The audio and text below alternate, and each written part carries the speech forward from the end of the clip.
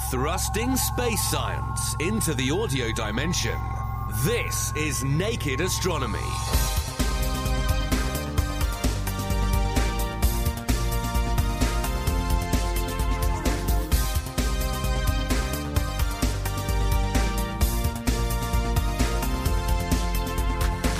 Hello, season's greetings and welcome to this special edition of Naked Astronomy with me, Mira Senthilingam. Whilst Dominic's out drinking port and eating mince pies, join me as I venture out to the rural realms of South Africa to explore how astronomy is putting the country firmly on the scientific map. Coming up, the workings of the largest optical telescope in the Southern Hemisphere, discovering supernovae and binary stars, how automated telescopes are scanning the skies for exoplanets, and how a telescope can benefit a town as well as the field of astronomy. Supported by the STFC, this is Naked Astronomy. For more information, look us up online at nakedscientist.com/astronomy. In this month's special focus on astronomy in South Africa, we venture out to a rather large piece of machinery. The Southern African Large Telescope, or SALT. Located near the rural town of Sutherland in the Northern Cape province of South Africa, this is the largest optical telescope exploring the night skies of the Southern Hemisphere. Science Director David Buckley introduces the telescope. Southern African Large Telescope, or SALT, it's the single largest optical telescope in the Southern Hemisphere.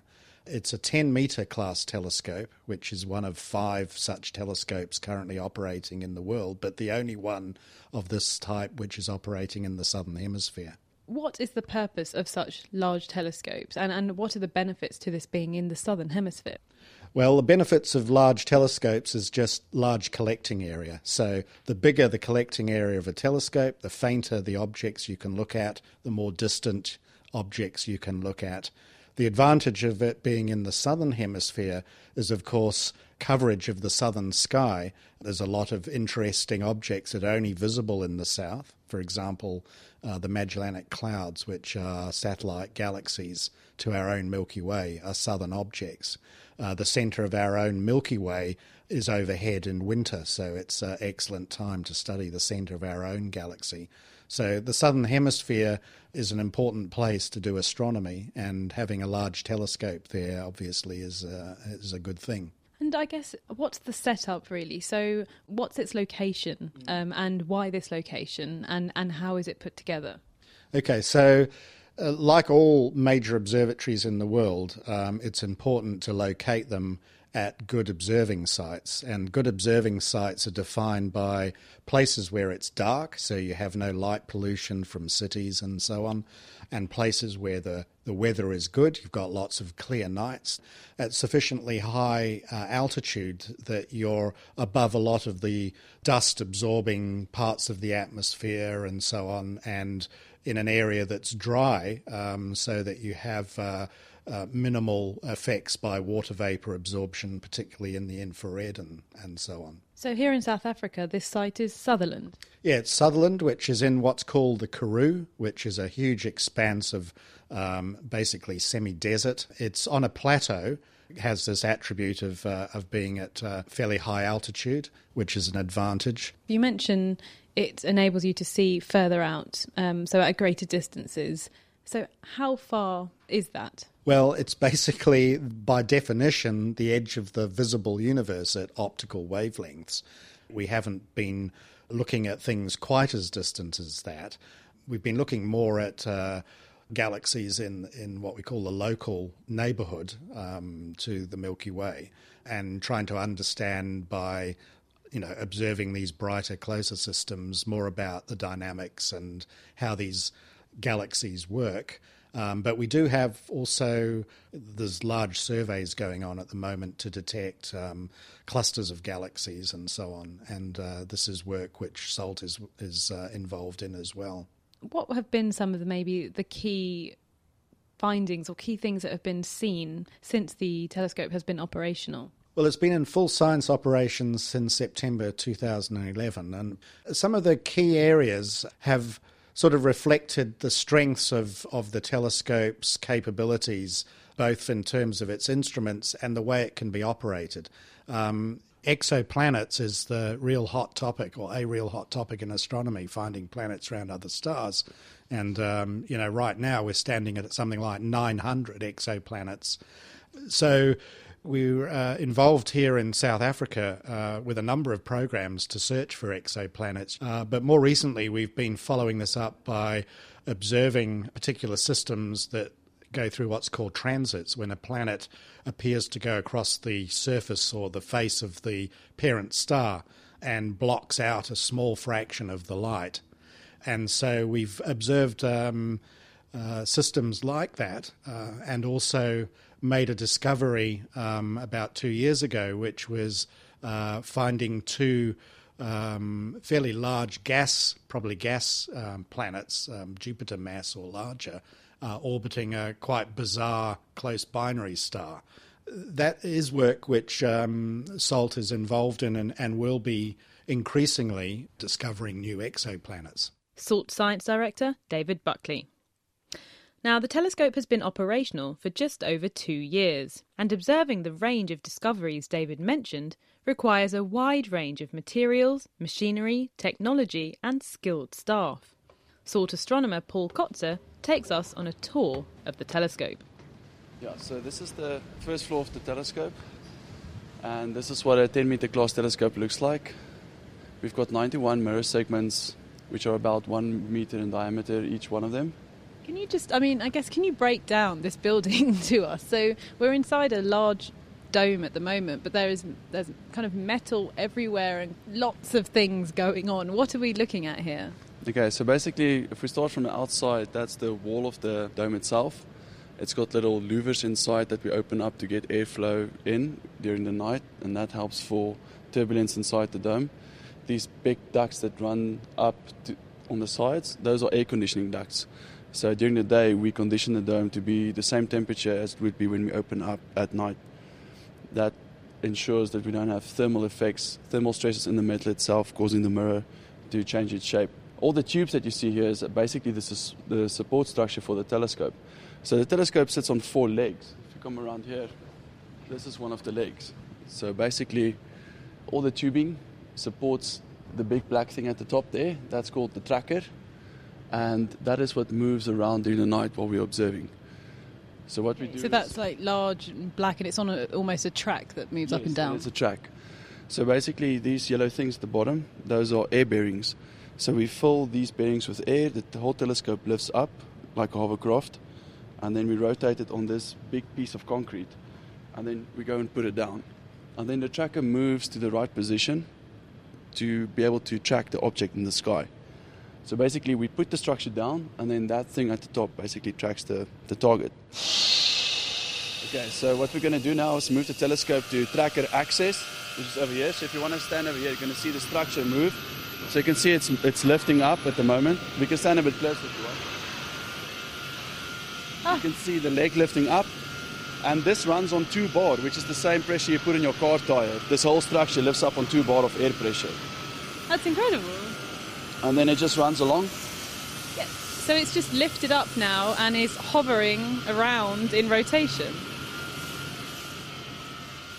Now the telescope design is such that it's at a fixed angle, so we can't move the telescope up and down. It can only rotate in what we call azimuth. For that reason, you can only see a target for a certain amount of time. So basically, you sit the telescope down, and usually it's for an hour or 2 hours you can see a target at a time. So that's one of the drawbacks of having a telescope like this. So you can only view targets for a certain amount of time, but the design makes the telescope much cheaper. Just the fact that you don't have to move this whole telescope in altitude. Okay, so these grey boxes on the sides of the structure are called igloos. They house a bunch of electronics, but because the electronics give off heat, they have to be cooled. Otherwise, if you have heat moving around in the dome, you have turbulence, warm air moving around in cold air, and that causes refraction of light, which we call dome seeing.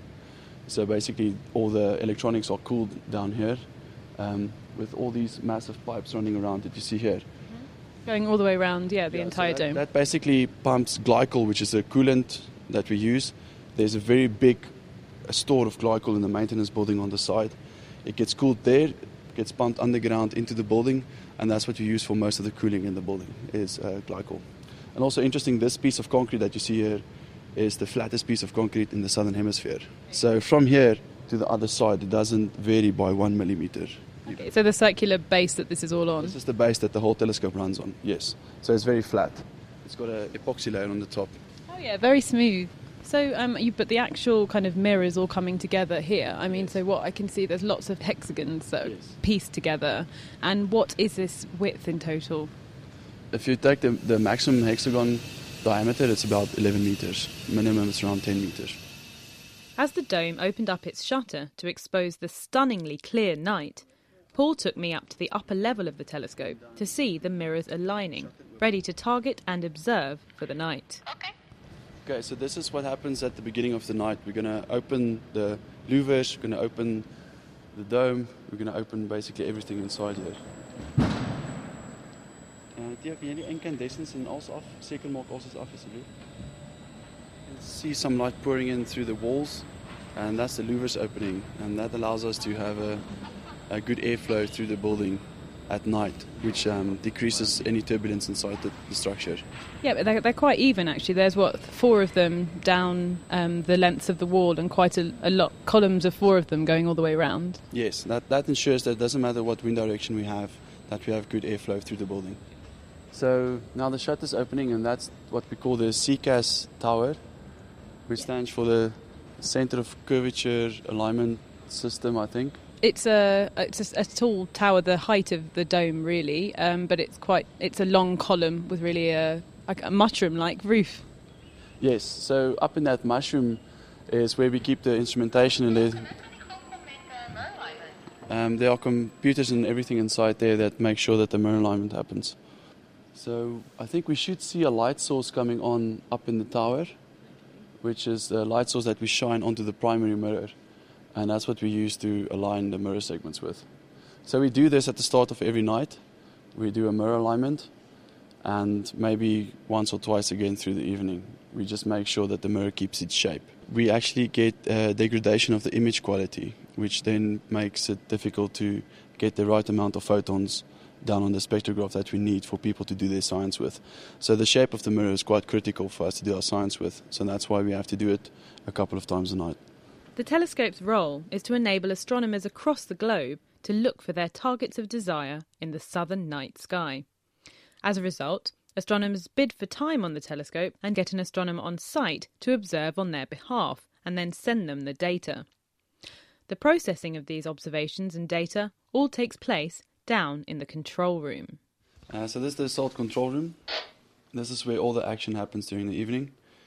If we start from the left, where the SALT operator works, those 2 screens, that's called SOMI, which basically stands for SALT Operator Man-Machine Interface.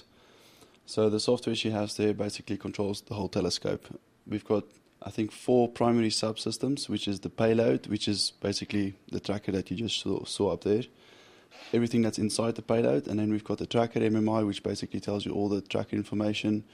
The STC MMI is for the structure and dome control, which basically controls the building, and then Max MMI, which is the mirror alignment control. Mm-hmm. You've got a lot of screens going on in here. Yes, so these 1, 2, 3, 4, 5, 6 screens, including my laptop, that's all for me. That's for the operator has those 2 screens. So that's called SCAM, but it's SaltyCam. This is where the images gets displayed for the acquisition camera. So basically all the light that comes off the primary mirror now gets tapped into the light path of SaltyCam. So basically the light comes from the bottom. This is the primary mirror, the light comes in. Then we have a mirror that sits at a 45-degree angle. Light gets reflected onto SaltyCam. So this is then the image that you just saw. What we then do is we take this mirror out, and then the light goes up to the spectrograph. Now the spectrograph has what we call a little slit in it. So it's a piece of metal, a reflective metal with a slit in the middle. And then the light goes down the slit of the object that we're interested in. But then next to it, we've got a reflective surface that then reflects light back into SaltyCam using what we call an Offner relay, which is just a piece of optics in the payload. Okay. The reason we do that is that then we can make sure that the light that goes down the slit is the objects that we're interested in. Yeah. is the light. So we're actually making sure that the telescope is aligned correctly for the object. Looking at what you want to look at. Yes. And have you been able to see anything on this so far? Well, my job basically ends here. I make sure that the data quality is good and as requested by the person that's doing the research. So these images will then get shipped to them electronically. We have a data reduction pipeline that runs down in Cape Town. So every morning all this data gets copied down to Cape Town. We have a server there that then reduces these images, puts them all together nicely, and then the images are made available to the researcher that requested the data to download. Okay. And then it's up to the researcher to then do all the analysis on the images. Thought astronomer Paul Kotzer. Now, as well as supernovae, the telescope also investigates exoplanets, planets outside of our solar system. The arrival of a high-resolution spectrograph in September aimed to make this easier. Keith Brown, engineer at SALT, showed me the site for the spectrograph. This is the spectrograph. We're getting the high-resolution spectrograph inside here. It can resolve the speed of stars down to meters per second. So basically we're trying to find the speed that planets are moving to a resolution of, say, walking pace. That's the plan with that instrument. It's very sensitive. So it's going to be kept inside a vacuum chamber, and the temperature is going to be controlled to 1/10 of the Kelvin degree, and then the vacuum chamber is going to be insulated, and then inside this whole chamber you see here, that's also insulated, and that's going to be controlled to within half a degree, at 20 degrees Celsius.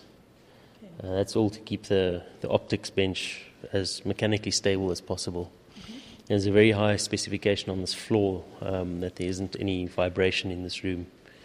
That's why it was built in here. It's in the middle of the telescope, underneath the telescope structure. It's a very stable room. SALT engineer Keith Brown.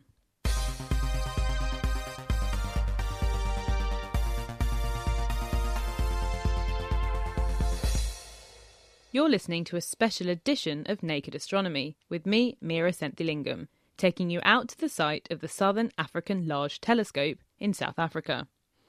Still to come, how the presence of a telescope can improve the social development of a town it's located in. But first, the site where SALT is located is the field station of the South African Astronomical Observatory. This field station is 38 years old, and thus has a range of other telescopes as well as SALT in operation as well. Astronomer Pierre van Heerden explains the history. The site was established in 1976 when the various observatories in South Africa were amalgamated. At that time, they took the telescopes from the Cape Observatory and the Johannesburg Observatory and the Radcliffe Observatory and brought them all here. There are roughly 20 telescopes here. Of those, there are the 4 manually operated South African telescopes, the 0.5, 0.75, 1 meter and 1.9 meter. There's the Southern African Large Telescope, as well as the Alan Cousins Telescope, which are all completely South African, except for SALT, which is a multinational collaboration. Then we have just about a dozen, maybe a bit more, other telescopes from foreign investors. The small telescopes in Sutherland, the South African ones, they are more general purpose. But of course, that means that they need to be manually operated, whereas the foreign telescopes that were purpose-built are much more easily automated. Where are we right now? So this is your telescope. Tell me about this telescope.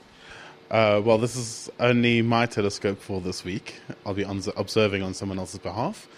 This is the 1.9 meter telescope that was brought from the Radcliffe Observatory in Pretoria. And it was the largest telescope at the Sutherland site until they built SALT.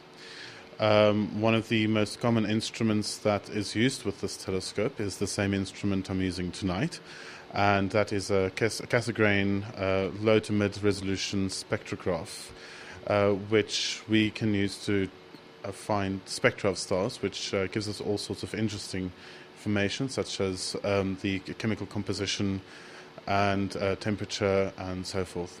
The program basically entails observing the several binary stars, and as they rotate, we would like to get one spectrum at each point in the phase or cycle of the rotation, which then, of course, you can get some really interesting information about the binary system. So what kind of information would you want? The data you would typically get from this sort of observation is the radial velocities of the stars. So, in other words, how far is the one star moving away from us and how fast is the other star moving towards us. With very accurate measurements of the radial velocity, you can determine the mass of the two components very accurately. This also translates to very accurate measurements of the sizes of the stars. Pierre van Heerden. As Pierre mentioned, some telescopes on site can lend themselves to being automated. Rudi Kuhn is a PhD student using one of them. So this is just the KEL telescope, and it's an acronym for the Kilo Degree Extremely Little Telescope. This is probably the smallest professional telescope in the world. When we talk about size of telescopes, we talk about the size of the mirror or the size of the lens. And this thing has got a 4.2 centimeter lens. So it's really, really tiny compared to the other telescopes. I mean, SALT's got a 10-meter mirror, whereas this thing is 4.2 centimeters. But again, SALT can see 50 stars at a time. We look at about 200,000 stars at a time. Okay, so can you give me an introduction to what this telescope is? Its purpose is just to search for exoplanets around bright stars. So it just monitors a whole bunch of fields across the sky at nighttime, and it just takes a picture every 5 minutes or so of that field. It flips between all the stars, all the fields, and it just monitors the brightness of every single one that it gets in its frame. So, I mean, we're here today. It's a very clear sky. What will you be doing this evening? So this telescope is fully robotic and automatic. So it's been programmed to look at a set parts of the sky, and it will decide when to observe those, when is the best time to observe those. So if the moon's up, for instance, and the moon gets in the way of one of the fields, the telescope is programmed to ignore that part of the sky. But other than that, I don't do anything myself with this telescope. It's programmed to be sort of artificially intelligent and do its own thing. We collect data over seasonal periods, so whenever a part of the sky is visible to us, so that takes about 4 months or so, and then we analyze the data. When you get all this data together and you send it over and you start processing it, what are you actually looking for? So we're looking for exoplanets, so planets around other stars, and we're looking specifically for transiting exoplanets, so planets that move in front of the star as it orbits. So every time it orbits, the light from the star gets dimmer by a very slight amount, and that's what we're trying to find with this telescope. So we measure the brightness of stars extremely accurately over that 4-month period, and then if we see a change in the brightness every 3 days or something like that, then we know that something is passing in front of that star. And we usually look for, if it's a planet, the change in brightness is less than 1%. And then if it's not 1%, what could it be? So if it's not 1%, it's probably another star moving in front of a bigger star. Or there are a whole bunch of other things that look like exoplanets that turn out to be something else. And so in the 3 years that you've been observing from this particular telescope, what have you managed to see? We need a long baseline to do the science that we want to do. So we're only now starting to analyze the data and do the follow-ups for our particular telescope. So we have a couple of targets now that we're following up with other telescopes in the Southern Hemisphere, some in Tahiti, some in Australia, some in Chile, to help us out with the thing. Because our telescope is so small, what we see is a lot of times not an exoplanet. So we need slightly bigger telescopes to help us out. Rudi Kuhn.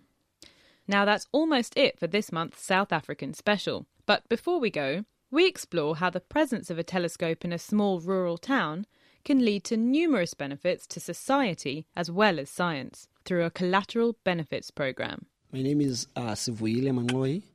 I'm the manager for the SALT Collateral Benefits Programme.